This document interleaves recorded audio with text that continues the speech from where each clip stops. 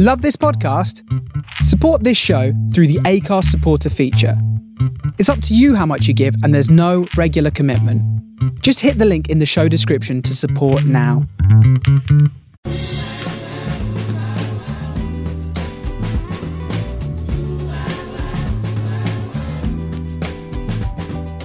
This is the Soho Radio Podcast, showcasing some of the best broadcasts from our online radio station, right from the heart of Soho, London.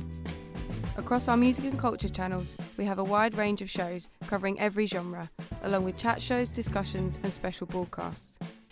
Here is just one of our recent shows. To catch the full show, head to our Mixcloud page or listen live at sohoradiolondon.com. Welcome to Celine's Salon. Step right in where you belong. Share a poem or sing a song. It's open house, so why not come along?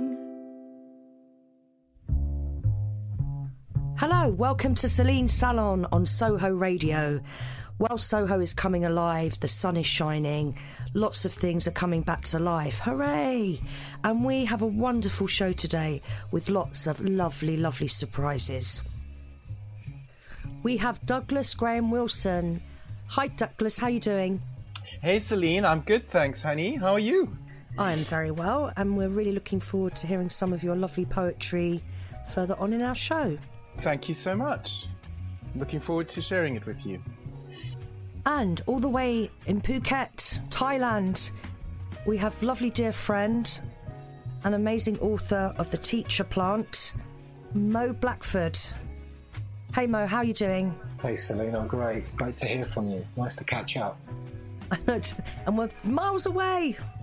I really look forward to having a proper chat with you later in the show. Me too, Celine. And we've got Jenny Bellstar. Hey Jenny, how are you doing? I'm doing fine. Lovely to have you on the show. Lovely to be here. Celine's Salon, best radio show in Soho. You are listening to Celine's Salon on Soho Radio.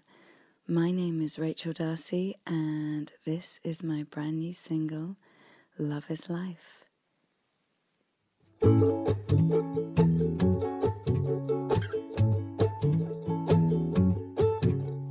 Love falls in and love falls out. Love lifts up and love lets go. Love lights, love fights, love leaps from great heights. Celine's Salon, live at Soho Radio. Each month we have a salon regular, and I am delighted to welcome to July's Celine's Salon, Douglas Graham Wilson. Hello Celine, thank you very much. I'm delighted to be here. It's a wonderful opportunity to be able to share some of my work with you. And it's been so amazing to be part of the Salon, which is such a beautiful creative collective. And I'm thrilled to share some of my work with you. I'm going to hand it all over to you, Douglas, without further ado. Thank you so very much. Just as a quick introduction to the work I'm going to be sharing with you and to my inspirations, I'm mainly drawn to timeless universal themes like love and existentialism and spirituality. And I'm just going to share 3 poems with you today, and I hope that you enjoy listening. The first of which is titled A Nightmare in Paris, and here we go. You were so moody and recalcitrant in Paris, preoccupied with yourself and your hip flask. I asked you for a kiss as we walked along the Seine, but all you gave me was a melodramatic scowl. Upon hearing a violinist playing La Vie en Rose on Pont des Arts, I paused to relish the moment with you, gesturing to hold your hand, but you refused, striding away from the busker and me. Catching up with you, I tried to lift your mood by being silly. Bonjour, mon amour, to which you snapped, I detest seeing you so sickeningly sentimental. You're acting like a tourist. But weren't we? I certainly was anyway. Besides, what shame is there in being a tourist? Plus, it was your first time there too. So what did that make you? And then the next day, on the morning of your birthday, when you berated me for making a scene at breakfast, expressing extreme displeasure at feeling put on the spot by the birthday cake, candles, and singing that I'd arranged with the waiters as a surprise.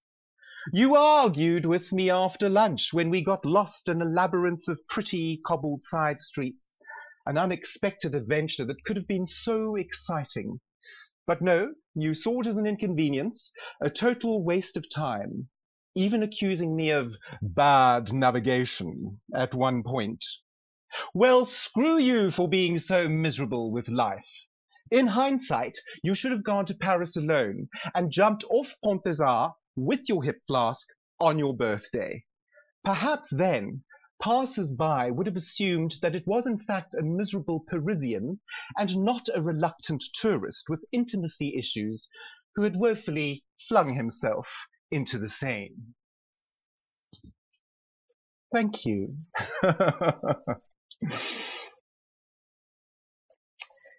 Right, so the next one I'm going to share with you is a more reflective, pensive poem titled Homesick in Brighton.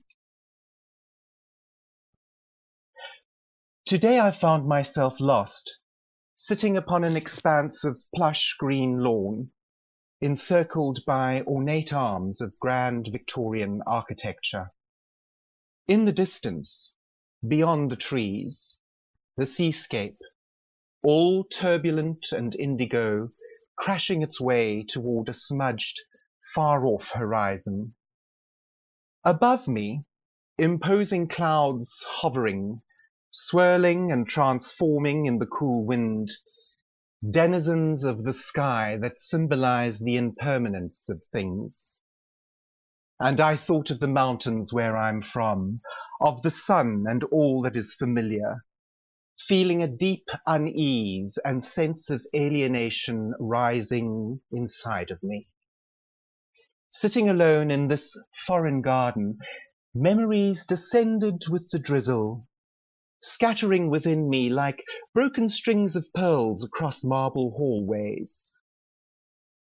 But now it was twilight.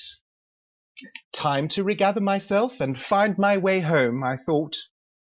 An ironic musing that suddenly made me smile as I stood up to go. The next poem I'm going to share with you is titled My Lonely Collarbone, and here we go.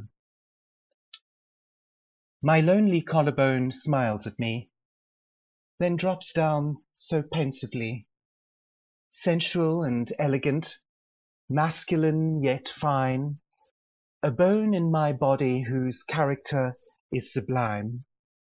And when I stroke his velvety skin and caress him with my fingers, he's so shy and so thin. An erotic bone that feels so alone, a special part of me, concentrated sensuality. I can sense that he longs for the same things I do, a lover and a love that will follow through. And finally, I thought I'd just end with something light and pretty, seeing as though we've all been through the mill lately. This is titled Speak Flowers. I'd like you to speak flowers to me, soft pink petals falling like fragrance from your lips. Lost in a heady bouquet, let's dance into the blooming of love. Let's shower the world with an unfurling of floral kaleidoscopic color, pollinating our minds with beauty and delicate transcendence. Thank you. Those were the lovely, beautiful, poetic words of Douglas Graham Wilson. I'll tell you what you want. A bit of Celine Salon here on Soho Radio.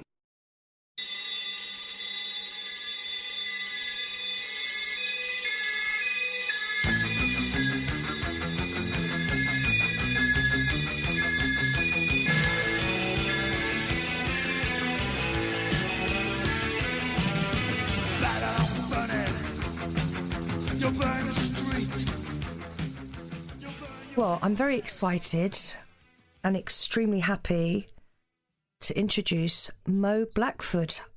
Hi Mo, how you doing? Hi Celine, I'm great. Great to hear from you. Great to catch up. And all the way in Phuket, you lucky thing. Sometimes. Depends if it's rainy season or not. Yeah. But I'm quite envious of the beaches. Oh, you know, they've been locked down for 3 months. They've only just reopened. Oh, wow. You know what it's like to stand in front of the most beautiful tropical beach in the world and it's got red and white tape across it and the police are there telling you not to go on it? It's crazy. Yeah, get your head around that one.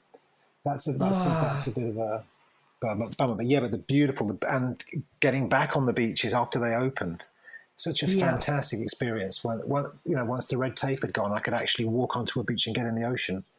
It was emotional. Now, we've been friends for 30 years. It's 29 years, 10 months and 3 days, I believe. I think you'll find... No, it's amazing, isn't it? Is it really that long? Yes. And you are family as well, really. We are. But, we are related through blood, yes. I believe. We're both lizards. We're both lizards, aren't we? From the Habsburg royal family. Yes, that's the one. Yeah. But I was always intrigued by you as a teenager, by your amazing musical abilities. You know, fantastic guitarist. You've worked with lots of people. You were in a fantastic band called NASA. And I just can we talk a little bit about that? Sure. It's a long time since I've thought about that. Mm-hmm.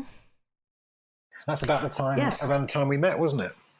Exactly. Late 80s.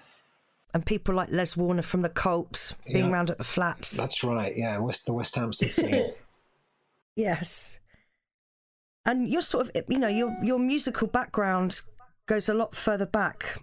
Well, I went to school in Germany and I was in school bands and then came over to England with a band and played in sort of local bands in Hastings before joining a punk band with Becky Bondage at the beginning of the 80s and touring with her, and then a couple of other London bands after that, One the Juggler, and recording with other artists around that time before putting my own project together, which was NASA. And that was sort of 4 years of my life. That was amalgamating Middle Eastern music with rock music and Oriental sounds with kind of rock noise. Yeah, that was. Wow, it was a really unusual sound that you created. Yes, quite thanks, magical. Lee. Yeah. And some of the videos were beautiful. Thank you very much. Yeah, it was an obsession, but yeah. Maybe these days that amalgamation of East and West wouldn't be quite as welcome as it was back then. Yes. With the odd tensions we have on the planet right now. Mm-hmm. But it was all about love. Yes. But let's move forwards. You've been travelling a lot over the years. You know, we've met up in places like New York. That's where right. You've come over and... Yeah, I saw you in New York. Yeah, and you've sort of travelled and been teaching and writing. Yeah. Can you talk a bit more about that? The countries you've been in and... Well, I left the UK 20 years ago this year, unbelievably. And I went to Brazil. I fell in love with Brazil. When I first went there, I kind of felt like I'd come home. There's something about it, especially Rio de Janeiro. When I first arrived in the city of Rio de Janeiro, I just felt like, oh my God, I feel more at home here than I do in London. It was a strange feeling, and I'd always been attracted to it. So I lived in Brazil for 5 years, and then other countries in South America, Colombia, Bolivia, Cuba. I lived in the United States for 1.5 years in California, and the last 8 years I've been in Asia, and currently in Phuket. I think at the beginning, also my health, I felt better when I was in a warm climate, and I've always loved the sea, so to be near the sea. But always lived a kind of simple life. I'm not, people might think, oh, that sounds idyllic. It is, but, just living the same simple life as I would have back in the UK. But sometimes when you're near the ocean and you have good weather and healthy food, lots of fruit and smiling faces around you, that's all you really need to feel rich. Yeah. And have you kept like journals, diaries of your travels? No, it's the one thing I've constantly reprimanded myself for not doing. I never have done. I've always planned to and never have done. And I wish I had, because my memory is atrocious.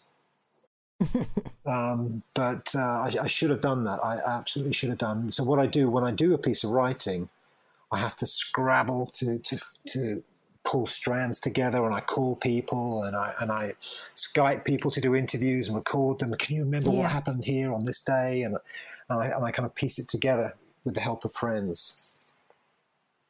Well, I've read your lovely book and it really blew me away. Your style of writing is quite stunning. It's sort of, you get transported and dive into the pages. You're there in the moment. And do you want to explain a little bit about the inspiration behind this book? Thank you, Celine. Thank you for your kind comments. In South America, there's a lot of magic. There's sort of magic everywhere. In conversation, people, even the most conservative people, talk about spirits being in the room at the same time, and it really struck a chord with me. I've always had a sort of an esoteric side to my nature, and when you're in South America, and it's quite normal to have conversations along those lines, and you sense it everywhere. There are a lot of kind of syncretic religions and spiritual beliefs, and a lot of white magic and a lot of black magic going on, and it was really enthralled me, and it was. It can be very beautiful, and sometimes it can be scary as well. But when I left South America and I came to Asia, I'd be talking with some of my colleagues when I worked as a lecturer at a university, and I'd be telling them some of the stories, and they were saying, that can't be real, you know. And what I'd taken as normal, I was told by friends once I'd left South America that was absolutely far from normal. So I thought I'd better start writing it down because it might be of interest to people. So this book, The Teacher Plant, deals with what we call coincidence, which we sort of think of. We think that things happen coincidentally, whereas there might be a glitch in the time space-time continuum causing it. And also my experiences with ayahuasca and how it informed my reality. Okay. You're going to kindly read us a piece from your book? Sure, I'd be very happy to. Over to you, Mo. Okay. So we're in an ayahuasca ceremony at this point in the book. The shaman's name was Angel Chindoy. He was from the Kansas Indians, who live in the Sibundoy Valley in the higher regions of the Putumayo, which is a region in the southwest of Colombia, bordering Peru and Ecuador. Angel was accompanied by two helpers who would work together with him to create the desired environment for the ceremony and keep our souls safe. At around 10:30 p.m., a line started to form in front of one of the wooden structures, and we realized that the brew was about to be served. The two helpers, who I was told were possibly Angel's students, had already begun to prepare the atmosphere for the night ahead. One of them began to sahumar, to perfume the area with an aromatic smoke called sahumerio. Sahumerio is a mixture of plants and resins. The principal component is a vegetable resin called copal. It has a sweet and pleasant odor. This assistant's job was to keep the area energetically clean, to keep bad spirits away, and prevent participants from being attacked, while their souls were in a vulnerable state, wandering around outside the body as they were whilst inside the yahe being another word for ayahuasca. He would also help calm participants during difficult moments, or if they felt dizzy, by blowing tobacco over their faces. Meanwhile, the other helper was starting to weave a celestial sonic environment using a type of harmonica albeit with a more ethereal and entreating tone than the common Western variety, called an Eloina.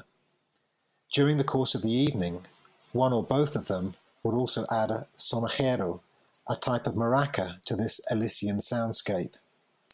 The final musical element was a chant which both assistants at certain times would participate in order to help people reach a higher state, a higher inner state, or alternatively to help them come back from difficult inner journeys.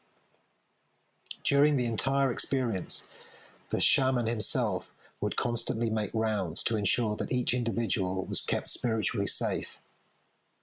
If you take into consideration that the three of them were working inside the ayahuasca, which is to say they had a certain degree of control over the situation, they could operate independent of its whims, this hints at the enormous amount of training they'd put in, possibly many hundreds of journeys.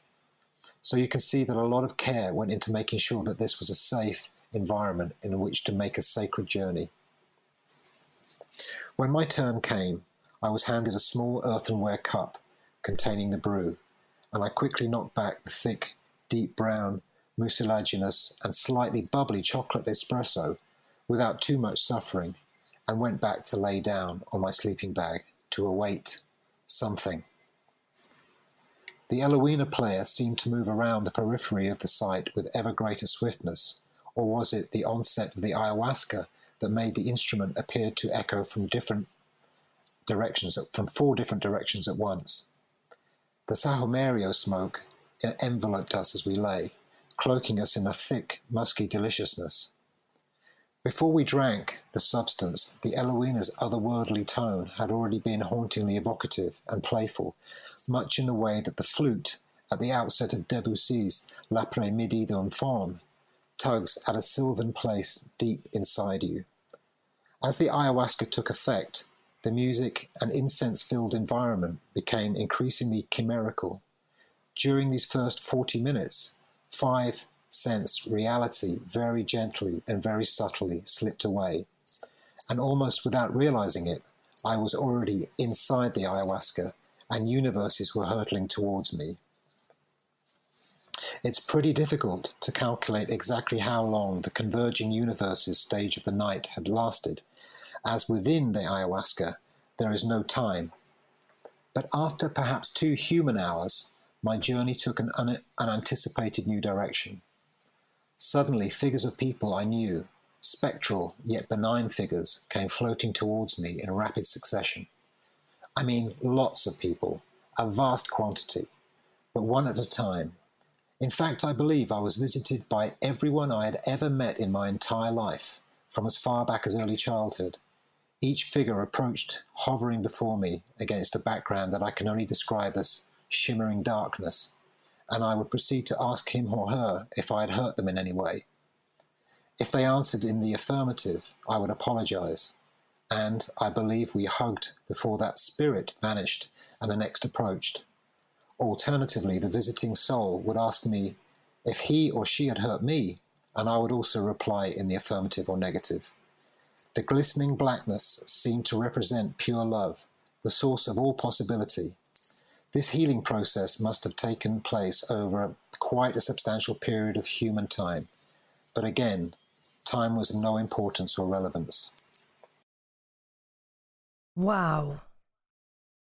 Mo, thank you so much. Thank you for asking me to read it.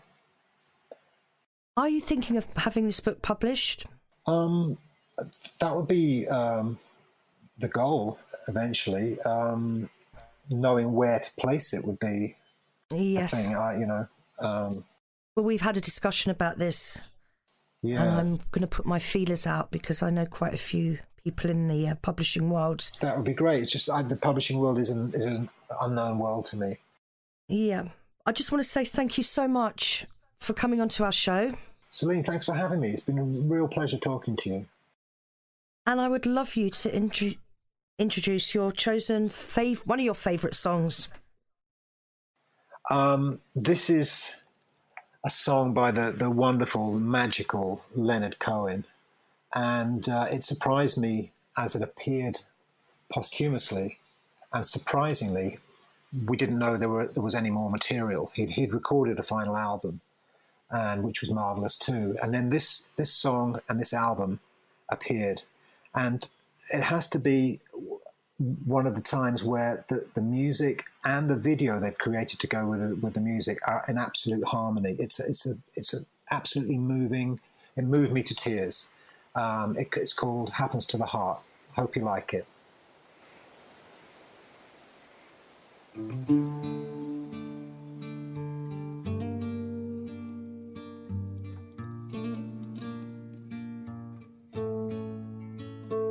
I was always working steady, but I never called it art.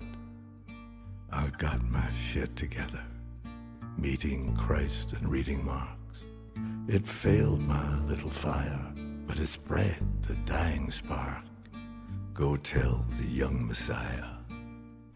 Hello, good morning, good afternoon. It's Celine Salon.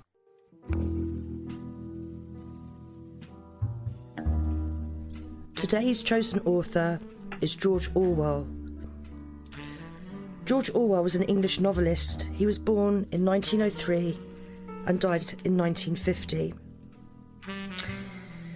Aside from being a novelist, he was an essayist and critic, most famous for his novels Animal Farm, which was published in 1945, and 1984 in 1949.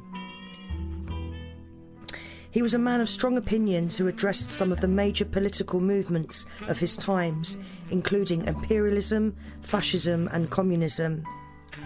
Orwell was born Eric Arthur Blair in Motihari, India, on June the 25th, 1903, the son of a British civil servant. Orwell spent his days in India, where his father was stationed. His mother brought him and his older sister, Marjorie, to England about a year after his birth, and settled in Henley-on-Thames. His father stayed behind in India and rarely visited. His younger sister, Avril, was born in 1908. Orwell didn't really know his father until he retired from the service in 1912, and even after that, the pair never formed a strong bond. He found his father to be dull and conservative. According to one biography, Orwell's first word was beastly. He was a sick child, often battling bronchitis and the flu. Orwell took up writing at an early age, reportedly composing his first poem around age 4. He later wrote, "I had the lonely child's habit of making up stories and holding conversations with imaginary persons, and I think from the very start my literary ambitions were mixed up with the feeling of being isolated and undervalued." One of his first literary successes came at the age of 11, when he had a poem published in the local newspaper. After completing his schooling at Eton, Orwell found himself at a dead end. His family did not have the money to pay for a university education. Instead, he joined the India Imperial Police Force in 1922. After 5 years in Burma, Orwell resigned his post and returned to England. He was intent on making it as a writer. After leaving the India Imperial Force, Orwell struggled to get his writing career off the ground and took all sorts of jobs to make ends meet, including being a dishwasher. Down and Out in Paris and London, which is definitely one of my favourite books of all time. That was published in 1933. Orwell's first major work explored his time eking out a living in these two cities. The book provided a brutal look at the lives of the working poor and of those living with transient existence. Not wishing to embarrass his family, the author published the book under the pseudonym George Orwell. Burmese Days, 1934. Orwell next explored his overseas experience in Burmese Days, which offered a dark look at British colonialism in Burma, then part of the country's Indian Empire. Orwell's interest in political matters grew rapidly after this novel was published. To support himself, Orwell took on various writing assignments. He wrote numerous essays and reviews over the years, developing a reputation for producing well-crafted literary criticism. In 1941, Orwell landed a job with the BBC as a producer. He developed news commentary and shows for audiences in the eastern part of the British Empire. Orwell drew such literary greats as T.S. Eliot and E.M. Forster to appear on his programmes. With World War II raging on, Orwell found himself acting as a propagandist to advance the country's national interest. He loathed this part of his job, describing the company's atmosphere in his diary as something halfway between a girls' school and a lunatic asylum, and all we are doing at present is useless or slightly worse than useless.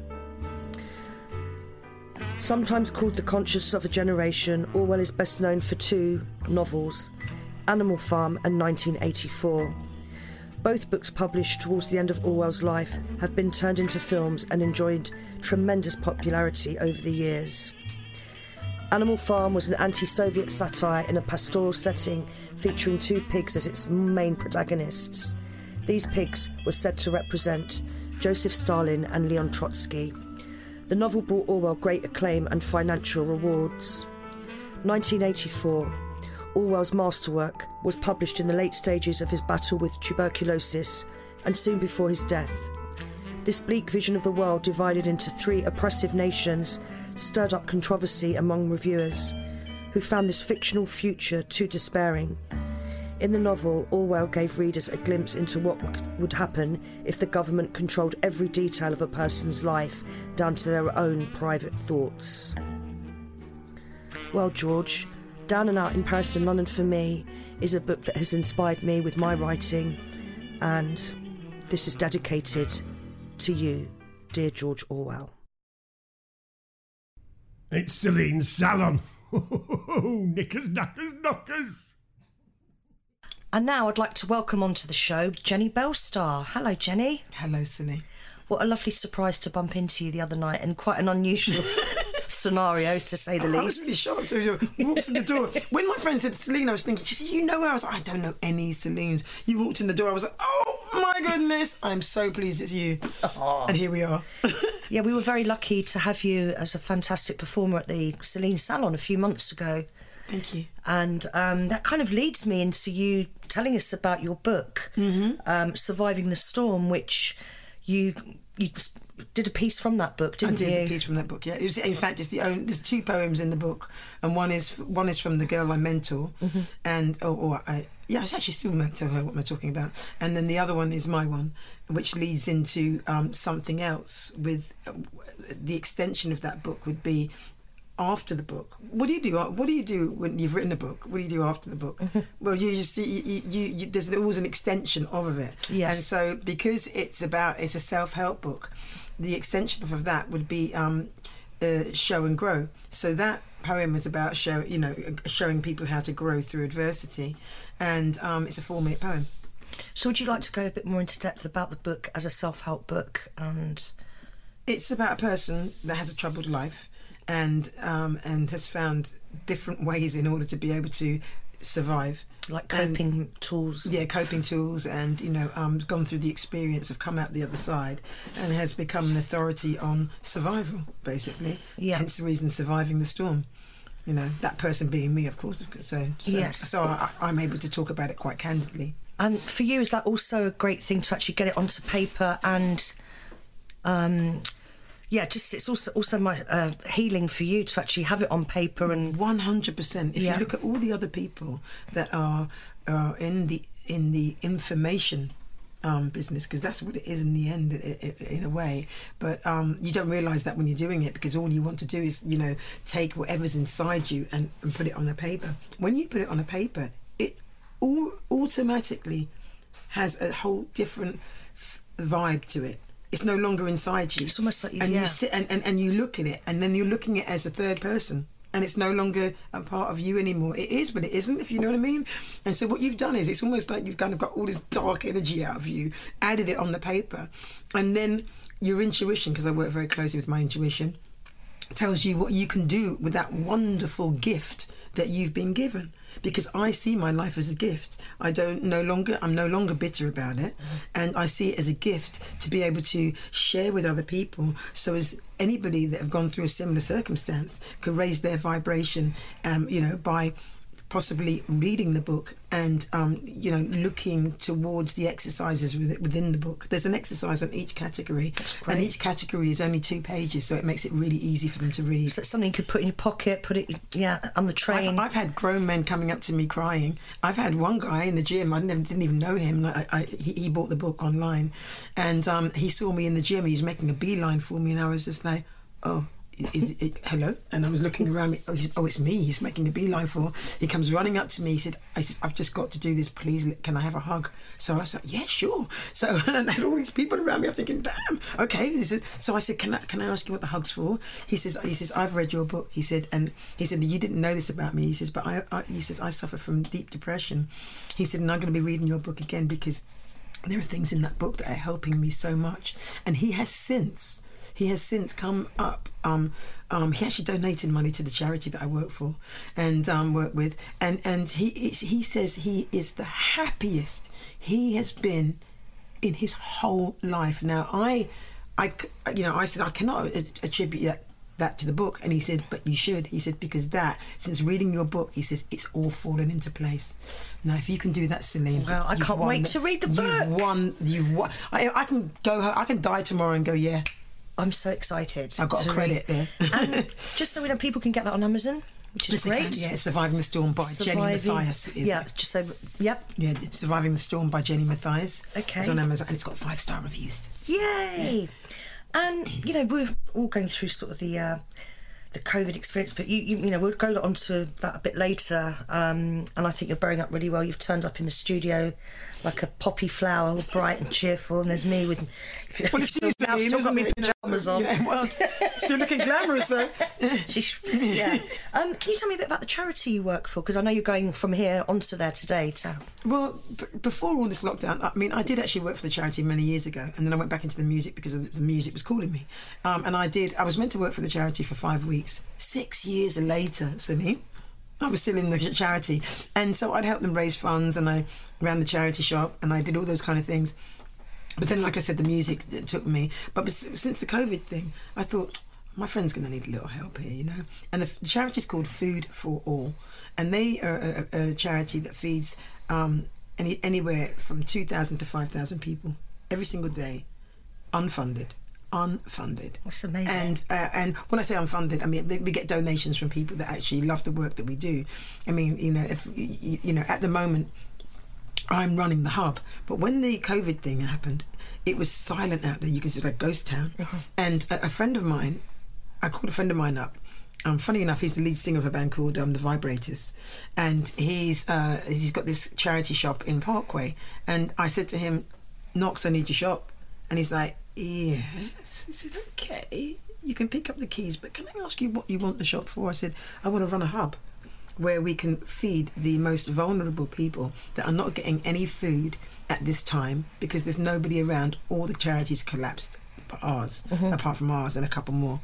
And he said, yeah, sure, pick them up. He says, the keys, pick them up or I'll bring them round. So, and so we had that for 10 weeks. And that's what we're doing at the moment. And now they've opened their shop. We're now at the People's Theatre. So we're doing something, we're working symbiotically with them because they, obviously, as a theatre, aren't open anymore. So they want the perfect space. It's incredible. I'm getting loads of donated food. Yeah. I had half a van load yesterday. It's just, I couldn't, it's such a vibe. And we do it for 3 hours in a day. And it's just a wonderful thing to do. It's marvellous. And it's all free. Wow, thank God we've got people like you and your charity. And my team. The team is fantastic. We've had Under One Sky. They have people roaming around Soho like twice or 3 times a day. Mm-hmm. And again, I keep getting the volunteer, and I really would like to volunteer in some way. Yeah. Going back to if people want to make a donation to your charity, can they? They can just, if they go to Food for All. Food for All. Yeah, Food for All UK. I think it's at gmail.com. Brilliant. Yeah. Going back to COVID, and as a creative lady, what have you been? How have you been being creative? What's been going on? You sort of... Well, for me, there was no question about not being creative because, if you're a poet and you're a songwriter and, I'm also an author now, and I have the other book coming out, which is, when I say it's coming out, it's coming on, sorry. And that's called From Birth to Bellstar. So that, all those things meant that COVID meant that I could now have the time to relax into these things. I also put events on for the Show and Grow thing, which that was a shame, because all those things had stopped, and all my work had stopped, and all those massive gigs that we were supposed to have this year had stopped. So what do? Well, you go back inside yourself, and you just and you just collect your thoughts, and then you just go, well, this might be a bit of a blessing. But one of the things I've done is that I've kept in touch with people online. And I met a stranger online whose politics I liked, and he likes mine, and we share each other's posts. And then one day he said to me, Jenny said to me, I feel as I'm going under, and he was a bit down and depressed. And I said, I understand. I said, but you can back off here for a while. And that's what he said he was going to do. I said, but before you go, I said, what other things do you do? And he said, well, I play keyboards. I said, you play keyboards? I said, why don't you send me a backing track, 4 minutes? I said, if I like it, I'll send it back with the vocals and lyrics on. He sent me a track, and I liked it. Sent it back. He was absolutely, can I send you another one? 6 tracks later. Well, that lost his depression, didn't it? One way to sneakily get somebody out of their depression. Yeah. He is now just texting me this morning. The thing that he wrote on, he also does video, which I didn't know, and so that encouraged him to start looking for images and everything else. So he chose some images, and I chose some images from friends of mine that are new with photography, but don't have the confidence to put it anywhere. So I thought, right, I'm going to choose their stuff because it's actually good content. And the song is called New Day, and the whole ethos about New Day is to raise the vibration of the human race. It's about how I see the human race in the future in peace and harmony, and love, and everybody loving each other, and everybody loving the animals, and that might sound twee, but you know what? what are we living in right now? So if I was going to do anything, I'd go there, not there. I'd go light, not dark. And so it's all about light, and it's all about love, and it's all about raising the human spirit. Well, Jenny, I want to say thank you so much for coming on to Celine's Salon show today. What a marvellous woman you are for people. You're just you are a golden butterfly. Thank you. That's all I can say. Thank you. It's made me cry. Yeah, but it's with sincerity, and I'd love to get you back on the show when you finished your book. Thank you. And hopefully when Celine Salon's comes as our guest author. I'm doing that. I'm doing that for sure. Would you like to introduce the song to our audiences? Yes. Okay. You are listening to a brand new song. It's actually a demo version, but it's a very good demo version, and you are the first to hear it on air on Celine's show, and it's called New Day.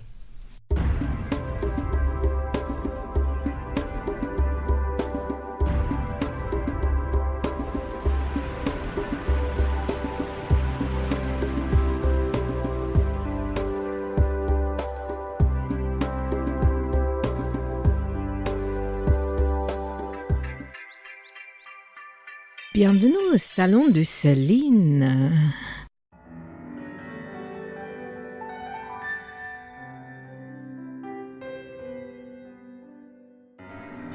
Oh no, it's the end of the show.